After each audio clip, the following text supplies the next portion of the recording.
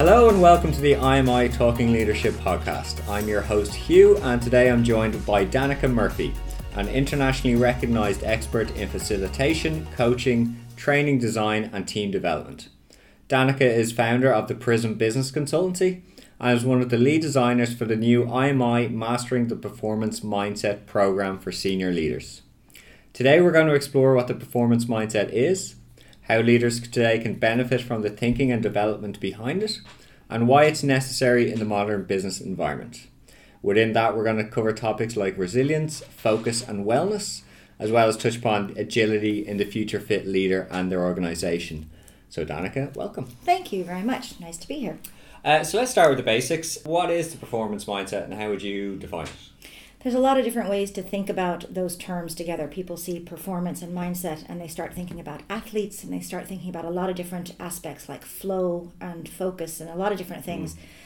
So obviously what we've tried to do is to focus our focus really and to try and think about a working definition for performance mindset. And the working definition that I use is it's a mindset supported with behaviors, habits and practices to sustain an individual's success in a world of huge emotional demand and complexity.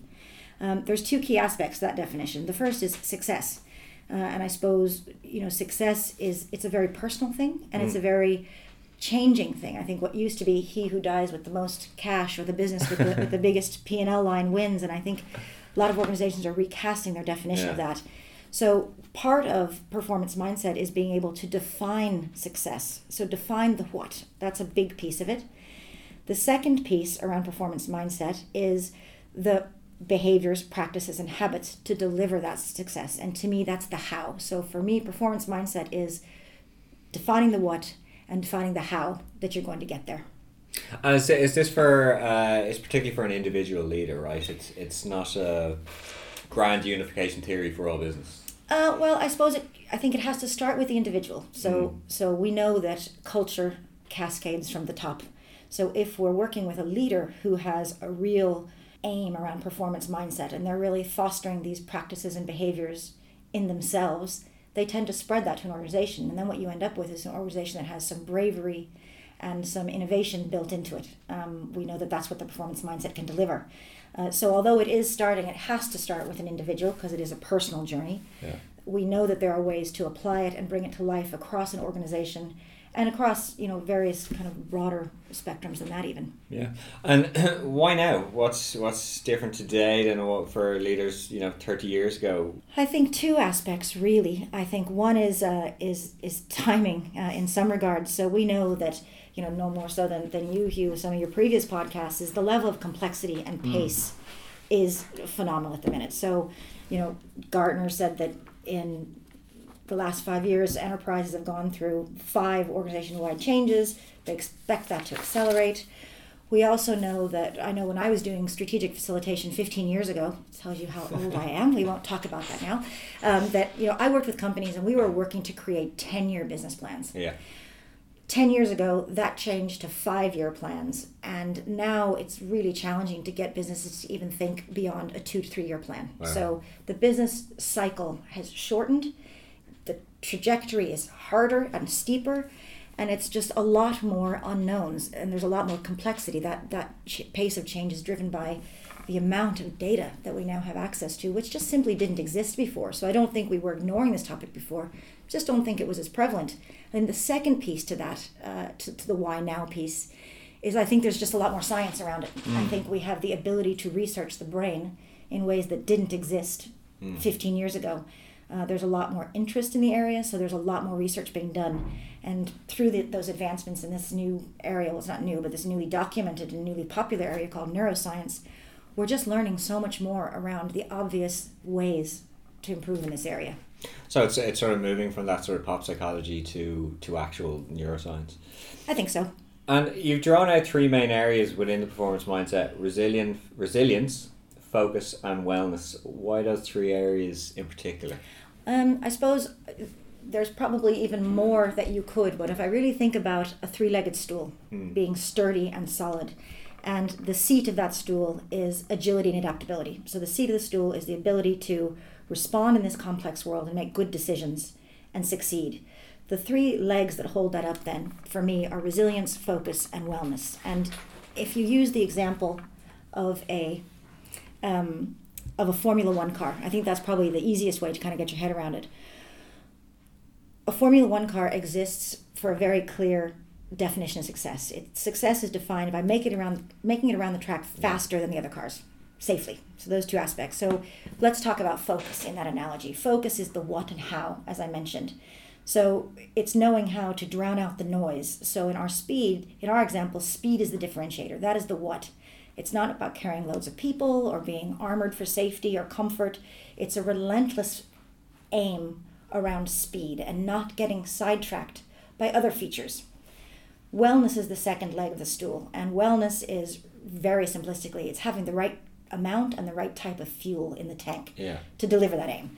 So premium octane, not just what's available around you. It's really seeking something a little bit more premier than what is just simply on offer. And so for our three-legged stool, for the human being, wellness is around diet, sleep, exercise, that we now know not only improves sort of the cardiovascular system, which is how health was typically measured, but it includes now the chemical makeup of the brain, which is where that focus can come from. So it kind of feeds the other side of it too. The third leg of the stool I really consider to be resilience, and that's the ability to bounce back. It's elasticity. And so again, if you think of the Formula One, it's the ability to come around those difficult curves and get into the straights quickly. The straights is where you make up the time. It's where you really start to accelerate. Being able to do that at a kind of a leadership level, coming through the curves and bouncing back on those straights quickly, is really what is another key around that agility and adaptability. So that's really why I focus on those three legs of the stool. It seems to me, you touched upon it there, that one of the main outcomes of this is a leader's overall agility when it comes to dealing with complexity. It's that classic crazy world. You almost need a crazy brain to adapt to it. I think so, and I think you're right on that point. I think agility, if we really think about it, it's the ability to navigate change and really defined by the ability to be comfortable with being uncomfortable. Yeah. and being able to trust that when you come out of the curve, you will be able to straighten out, that you have the right fuel to do that, you have the right tools in your arsenal, and that you know how to do that. And so I think that's exactly it. It allows you to navigate this craziness around us that's coming so fast. So let's dive into one of the subjects of focus, resilience and wellness. Let's start with focus. Sure. In a sentence, what is focus when we apply it to the world of leadership? I suppose focus is just laser clarity on the what and the behavior practices and habits to keep that what in view at all times. And what makes because I'd say a typical leader should have that. What makes a leader become unfocused? Is it innate human things or processes that we can control? I think there's two factors to getting unfocused. Both are sort of within our control. One a little easier than the other. The first aspect around becoming unfocused is it's a process in our brain that actually rewards interruption. So we like being interrupted because it makes us feel like we're being stimulated, and we're learning something new. And so, Stanford University did some research that said the human mind, left to its own devices, will seek distraction almost 50% of its waking time. That's counterintuitive. The brain wants it, but it's not the best thing. It's like wanting chocolate, but knowing it's not the best thing for you all the time. So we need to kind of counter that by recognizing it and realizing that we then need to be a little bit more structured around it to create that environment. So part of unfocus is just this natural, automatic thing that's going on in our brain. The second is around a little more about that brain. It's knowing what the ideal balance and what the ideal condition for focus are. And so there's an author called Frederica Fabricius, one of the speakers actually on our performance mindset course. And I really like her definition of the ideal brain DNA for focus. She says that what the brain really needs is to have fear, fun, and focus. And that's an ideal combination of noradrenaline, dopamine, and acetylcholine. And that all sounds very scientific, but it really means that we have the circumstances in our environment that allow our brain to really be in its highly focused state. So what creates disfocus or unfocus is the absence of those things. So if we don't have any fun or excitement in what we're doing, if we don't have any fear, which is that personal stretch, and if we don't have any focus, which is something that's just requiring a little bit extra laser sharpness, then the brain really isn't going to rise to the challenge, and it's going to kind of go, why bother? I'm going to continue to play mental ping pong. So would you recommend, when we design work practices, taking into account distraction, or should you mitigate against it? What should be the general philosophy? I think it has to be a balance of those two things, because the brain wants and needs what it wants and needs. So there's an element of that distraction that's quite nurturing to the brain. So we need to divide it up a little bit. Tasks that require thinking, that require real focus, need to be scheduled and marked in. We know that scheduling out interruptions, quiet rooms, no papers, also taking technology breaks throughout the day to minimize those distractions are very important in the thinking space. Allowing our brain the creativity and freedom to get distracted when it's allowable and conducive also creates a little bit of stimulation. It adds a little bit of oxygen to the fire. So it's almost putting a structure on unstructured activities. Yeah, a little bit like that, to be able to say, I need both. How do I accommodate both in my normal working or living day?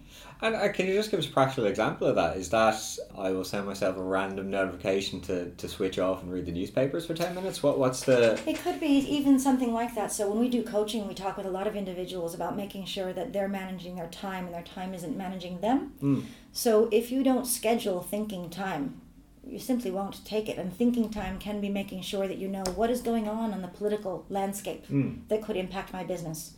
Knowing what some current thought leaders might be saying. So that reading time, I think a lot of us have gotten into the space where we're so soundbitey and we just think that, it'll all come to us when I have a minute.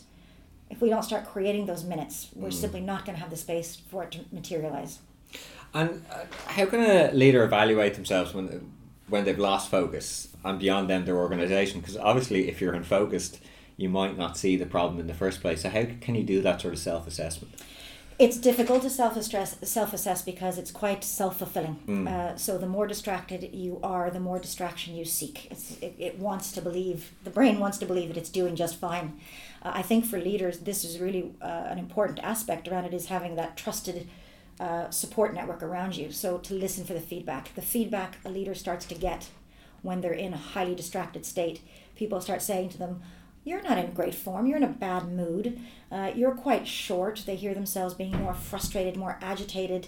They start to know that their irritability is rising and that they themselves it's almost like they can see the ping pong balls bouncing around in their head, and that's causing more irritation. So it's really being able to name it and say, this doesn't feel like a focused state, I feel scattered, is what we usually hear leaders say. I've seen this a couple of times. It's about leaders, or from a couple of interviews in this podcast, it's almost about leaders getting those people around them to question them constantly.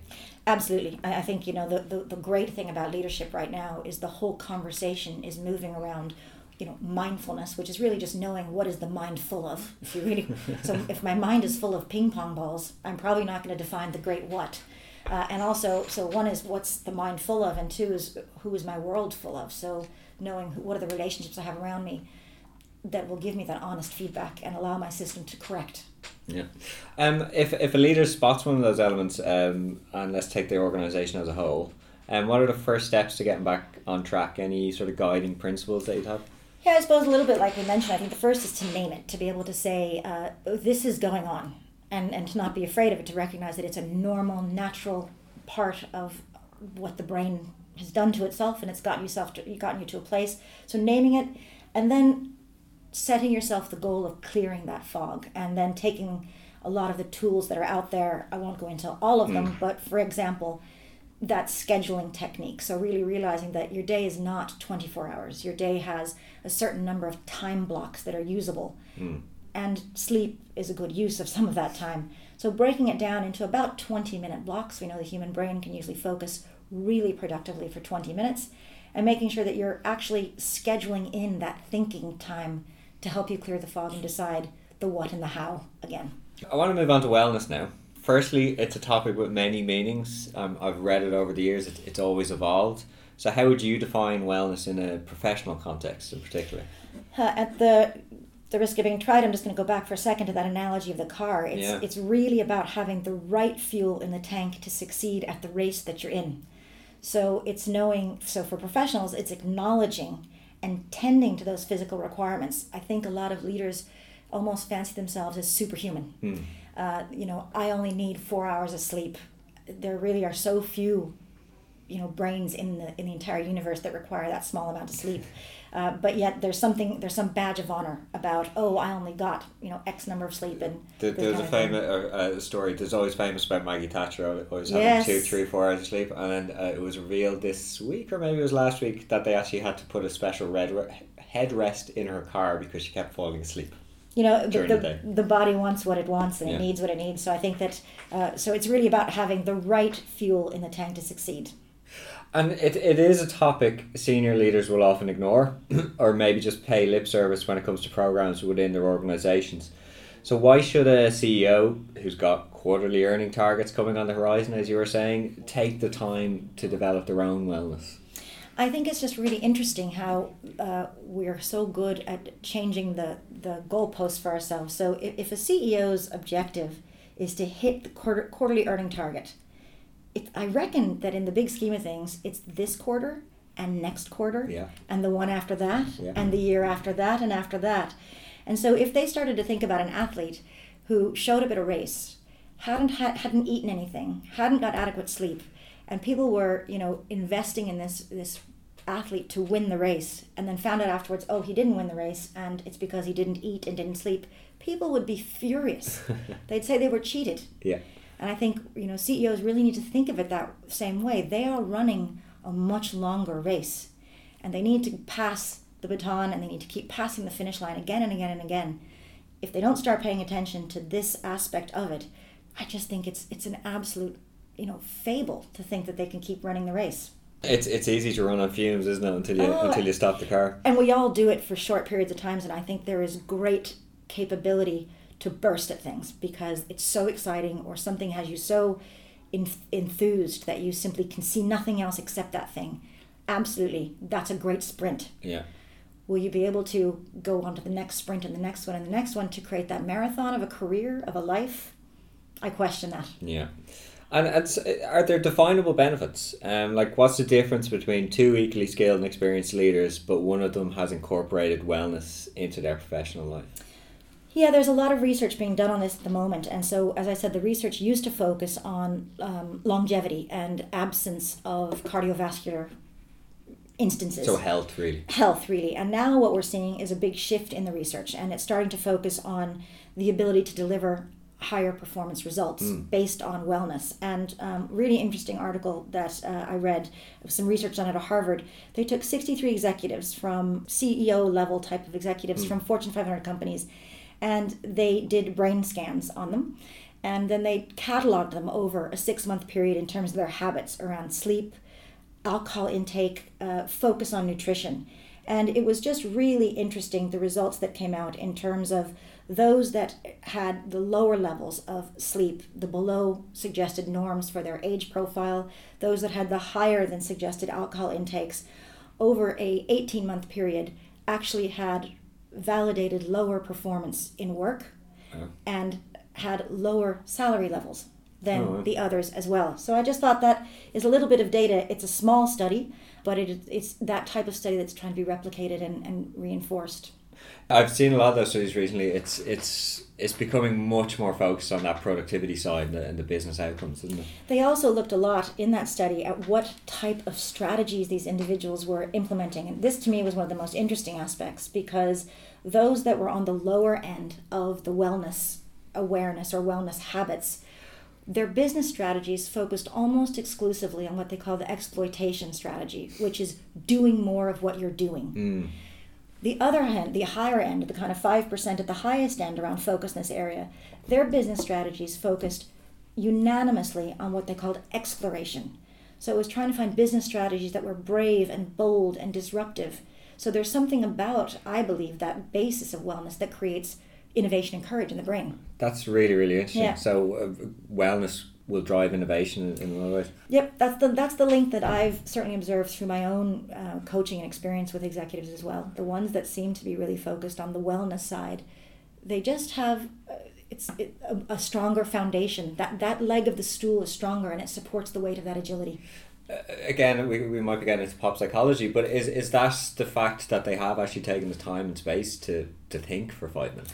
I don't know. I haven't seen any correlative studies on Yeah. the why, to be perfectly honest. I do think that the anecdotal evidence and the evidence from small studies like this starts to lend to that kind of explanation. Bill Gates was always famous for going off for 2 weeks and turning off all his equipment to think. So on an organisational level, how would you define an organisation that is operating, I'll use the word healthily, where the culture is good, the people are happy? What are the questions you would go into an organisation and sort of ask, or a senior leader would ask of their own organisation? Yeah, so I think it goes to, for me, because I am asked to come in and do diagnostics on this, and I think the starting point is typically that fear, fun, and focus. So I sit down with people and I really try to understand at an individual level, at a team level, and then rolling that up to an organizational level. Do you like what you do? Is there some fun in it? So to stimulate that, does it make a difference to whom, how, why? That's the focus piece. And do you feel stretched? Do you feel challenged? That's the fear piece. And if those are there, then you start to ask a little more questions around the environment that you're operating in. So we tend to find that when those elements are apparent and strong in an organization, they also have practices like health and well-being programs. They have staff, personal trainers, coming in one night a week doing CrossFit or whatever. There seems to be an awareness that to keep things at that fun, scary, focused place, the body has to show up as well as the mind. They might not understand all the whys. That isn't so important. But the ones that really model it, there is a sense of heart, mind, and spirit. The whole thing has to show up. And so they're bringing their bodies and their brains to the equation. I wonder actually about the why. Obviously, well-being and wellness programs have become much more prevalent in organisations over the last couple of years. Should we be telling the employees and the organisation what these programs are for? At the moment, they're sort of sold as making you happier at work and making you more engaged. Should they be given actually more information of what these programs are about? I think that raises two questions. So the simple answer is yes. I mean, why would anybody sign up to spend time, which is a scarce resource, doing anything that they didn't understand the why? So I think we kind of shortchange the programs by not going into some of this area around performance and showing some data around high performers and things like that. I think the second question that really comes to my mind, though, is, a lot of businesses are writing checks for big wellness programs. The leaders are not attending them. The leaders are not buying into them. And that's not a knock on, the way they choose to spend their time. It really highlights to me that there's a lack of fundamental belief that the program is making a difference. Because if it made a difference, I can guarantee you that the CEO would be the first one to put their name on the list. Yeah. So what are we missing? Why is the program not enticing the senior leaders of a business to say, I need to up my game every day. This is what I need to be doing. So I think we've missed that disconnect. And I'd imagine even the fact that they don't come there come and participate will make the employees disconnect from the program as well and its benefits. So sometimes they succeed because they're fun. Yeah. So I think there's an element of that fun aspect that might allow it to succeed. But again, what is the definition of success? If the definition of a wellness program is to improve employee engagement, and let's be really clear what the definition of engagement is. Engagement is not employee happiness. Engagement is, are you focused and creating impact in what you're doing? I think we're not drawing the data to make the connection clearly enough on those things where, if we go through another economic cycle, and by the way we will because they are every number of years, the first budgets to usually get cut are things like wellness programs, where I'm hoping that in this little boom period where companies are looking at some of this stuff, they might say, gosh, when it comes time to cut, we can't afford to cut wellness because we really need that higher level of focus and innovation to deliver the business results that we're going to have to fight for. And there are some amazing stats about engaged employees versus disengaged employees and their productivity levels. And you only have to Google Gallup engagement and they all just come flooding in on you. Incredible stuff. So, final question on wellness. Again, organisation-wide, what's the difference between the two states of being? Crude terms, is an organisation that has incorporated wellness into its operations more profitable? I know we've talked about success and how it is, but... So I think, in crudest terms, my first background was in accountancy, so I know how to translate the numbers into the people dynamics. But, if you're looking at a P&L, you're looking at things like employee absenteeism goes down when wellness goes up. that isn't rocket science to imagine. We also know that in companies that have really well-structured wellness programs that actually are measured and aim to deliver what they set out to, less employee turnover, that always has a cost with it, recruitment costs, upskilling, those kinds of things. So those are probably the two crudest measurements of how wellness can show up. Extremely important measurements. Clearly, I mean, there's a huge cost. People always say it'd be great business if it wasn't for the employees and clients. It's the people that make a difference in a company. So making sure that their bodies are in the building. Then the less crude aspect is around that their minds and hearts are in the building. And we know that there is just that foundation for the DNA of the brain. Everything is more present when that wellness piece is being attended to. Yeah. And so let's move on to the final piece of the puzzle, Sure. Resilience. Again, just so we're all on the same page, can you give a quick explanation of the term? Sure. I suppose, again, resilience has taken on so many different guises. People refer to that word as being so many things. They look at someone who's happy and they say, oh, that person's very resilient.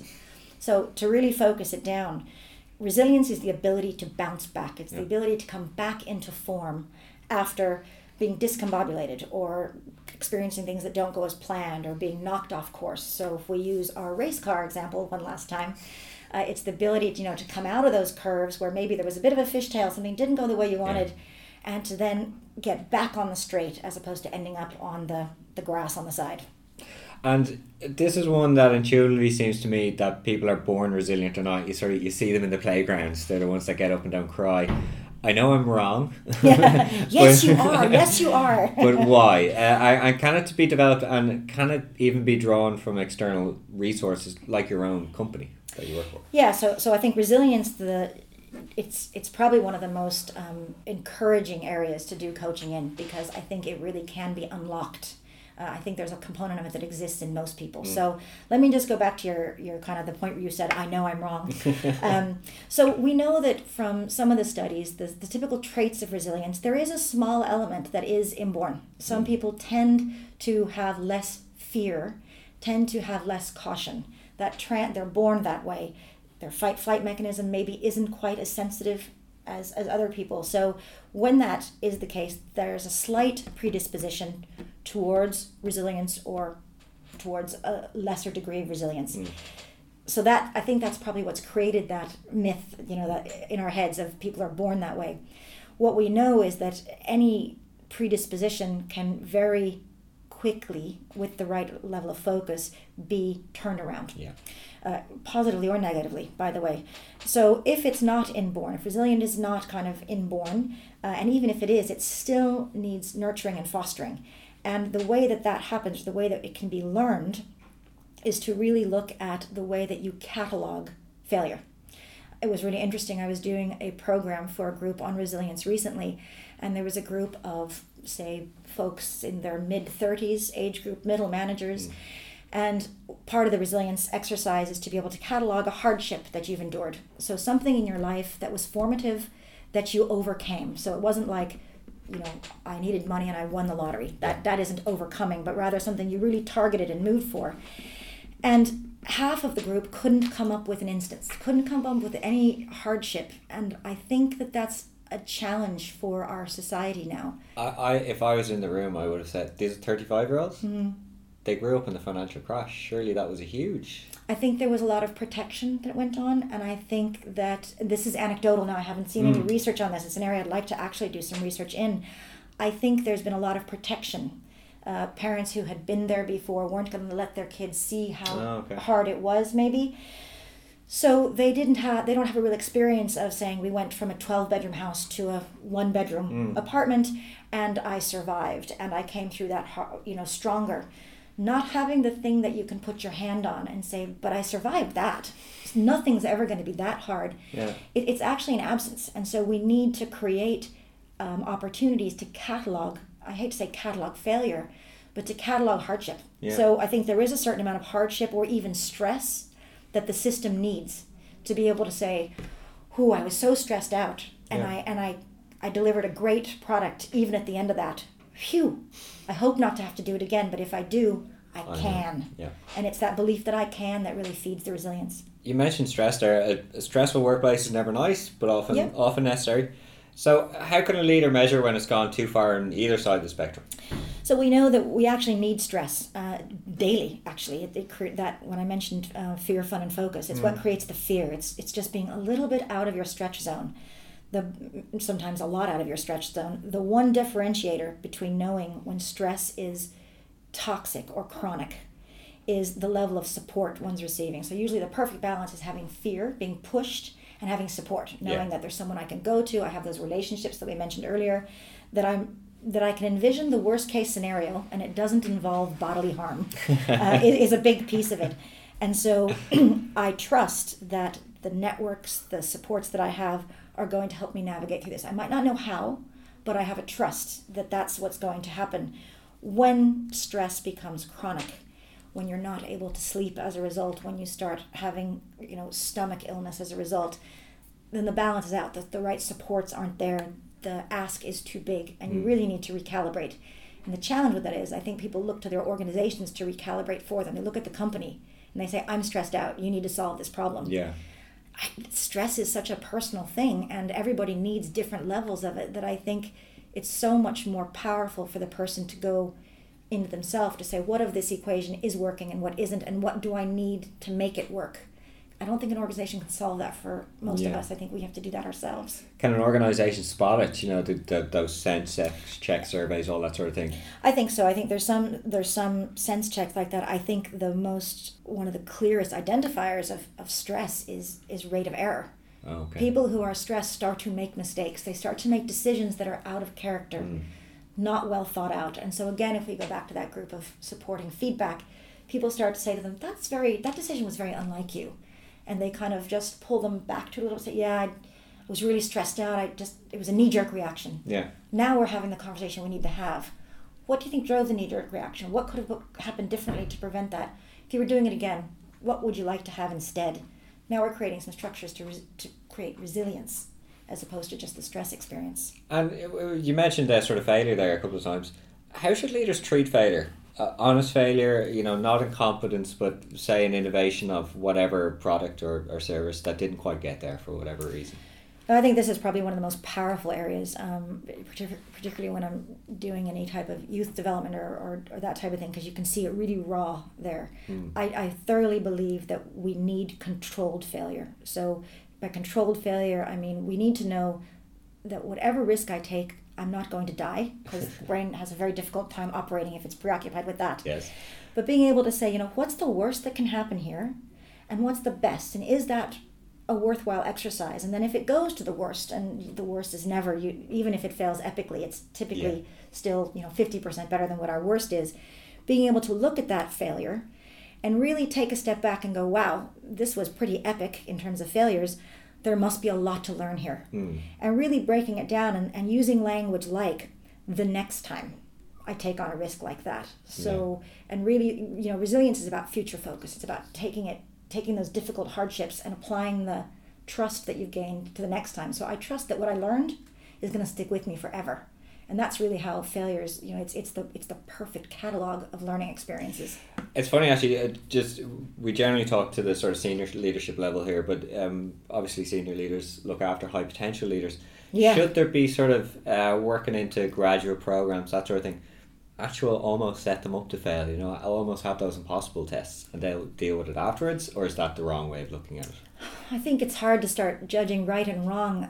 A couple of the leadership programs that I've been involved in, which have really dealt with that high potential leadership aspect, we've really worked with the senior leaders to develop these, for a while they were called BHAGs, big, hairy, audacious goals, or things that seemed so out of reach. Yeah. And it's just remarkable that when you put that to a group and you say, no one's going to lose their job, this is a learning experience, give it everything you've got. The number of times that those BHAGs were actually solved or achieved was remarkable, particularly in a manufacturing type of environment, which is where we ran this really large leadership program around that. So I think creating those opportunities for safe failure, controlled failure, whatever terminology you want to use, it's absolutely critical. And I think fear causes us to make very restricted decisions. That's fascinating. I'd like to talk sort of macro setbacks that can't be dealt adequately by internal changes. A current example is the trade war, dispute may be a better word, that's led to several high-profile companies recently saying they're going to miss projected revenue targets this year. When these setbacks are so big, does it lend itself to a groupthink of, we might as well sit back because there's nothing we can do?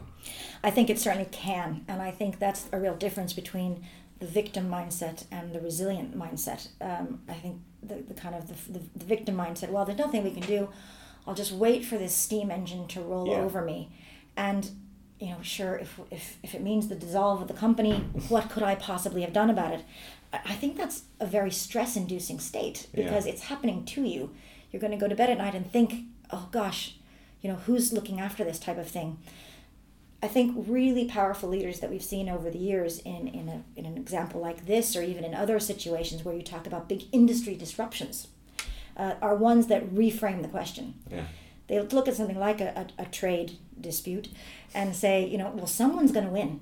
Someone is going to win this race, and it may not be to the number of X's that I originally planned, but can we reframe the definition of win that is going to put us in a stronger position when this is over? So the resilient leader tends to have a view of when this is over. They look at things as temporary states, and they recognize that, okay, so we're not going to make the 7-0 number that we thought we were going to make. What if we made half that and ended up with this instead? So I think that they reframe the question constantly to redefine the what. That's interesting, because a lot of times what you'll see is they'll go, okay, we're not going to make our profits here, so we're going to really concentrate here, make profits here. What you're saying is actually take a step back, reframe the whole thing. Yeah, I think so. I was in a session there earlier as a participant actually, and the analogy that was used was, I think if you're so busy on the dance floor and you're going to the music that's being played, so it's not even your choice, but you're just responding. You're responding, and if that dance isn't going well, then you lose that part and you grab someone else. But there's this constant flurry of motion, and what's really required is to maybe get off the dance floor and stand on the balcony and look down, and say, okay, what are the trends I'm seeing? Who's dancing with whom? What are people looking for?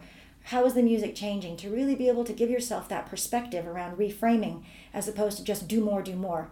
A great analogy, or great anecdote, I should say anecdote, because I don't know if it's actually a real story, but it's one I kind of rely on, is, if you think about the early 1900s, when people were going around in horse-drawn carriages, there was an anecdote of a company that created the most beautiful leather buggy whips. These buggy whips were beautifully stitched, hand-treated leather. They lasted forever. And when people started buying less of them because automobiles were coming on, the company focused more and more on reducing the cost of stitching, trying to source the leather even cheaper, just doing more of the same for less, and all of these aspects, probably sacrificing quality. They were in the wrong game completely. They should have been coming up with leather for steering wheels. They weren't looking at the trends. They weren't looking at the trends. They were still on the dance floor. So on a personal level, what are the philosophies that leaders should follow when developing their resilience? Not really practical tips, but sort of rather the mindset that they should have. I think the philosophy and the mindset is really that future focus. So this is not permanent. Whatever this is, the downturn in the economy, trade wars, product recalls, this is not permanent. And it's always that mindset of, but what will I learn from this? This will feed my next interesting experience. So it's really around that mindset. The piece that feeds that a lot is the foundation of gratitude. And I know that for a lot of people, that sounds so woolly or religious, but it is that piece of gratitude saying, I'm so grateful to be able to have the environment where I can learn this now, because sometime it's going to be really important that I apply this. Yeah.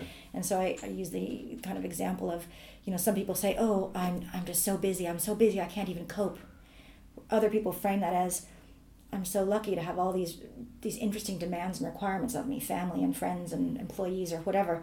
So it's keeping that balance of mindset around, I am so fortunate to have the space and ability and context to look at this, and I know that I'll use this in the future. Super.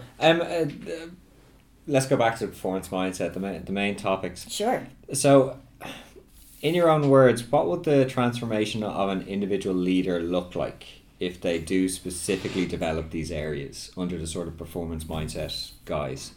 Well, I think that's probably the most interesting thing is, all the literature out there and the health research is indicating, the 100-year life. We're going to live longer. Yeah. We want our brains to stay pliable and elastic during that. We want to stave off dementia, all these kind of things. We know from the neuroscience that there are practices in the performance mindset that enhance that. So if I were an individual coming to this field of study and are saying, what's focusing on focus and wellness and resilience going to do for me? I know it sounds a bit soft, but it's going to enable our leaders or as an individual to be healthier, happier, and more successful. Healthier because they'll have the wellness aspect. They've got the right fuel in the engine. Happiness because that resilience is keeping them satisfied and not letting them become victims of the complexity around them. And success because they're focused on the big what, and they know how to create the mental environment to keep delivering on that in a way that is sustainable through that longer working career, because our careers now are a marathon. So if it's not have an element of fun, fear, and focus, it's a mug's game then. And I think that really taking on this area of study to create that environment for yourself, how am I allowing that to happen, how am I creating that, will result in a longer, more successful career. Yeah. Before we leave, can you give listeners a quick teaser on the Mastering the Performance Mindset program launching this year? I would be delighted to, because I'm so excited about it. I think it's the first of its kind that I've been able to come across in Ireland or anywhere. And I think that the teaser, the really interesting thing about the focus that's been taken on this program, it's really introducing data, science, and best practice around creating a personal transformation that can have profound personal results and business results. I think it's translatable into an organization. And I really think, computer systems have gone about as fast as they're going to get. There's incremental speeds. Yeah. But the impact that change is going to have on businesses is pretty small. I think the big win is in these kind of areas. I think this is where a company can really differentiate itself in its ability to navigate this complexity around them in an agile way. And I just really am excited to see the data science and best practices come to life for the participants. It seems to be the new place where to gain performance. Is in this area. I really believe that. Listen, Danica, thanks so much for coming in and talking to us. Thank you. I really enjoyed being able to talk about that. I'm obviously passionate about it and can't just like to bring it to life. So I cannot wait for the course. Great.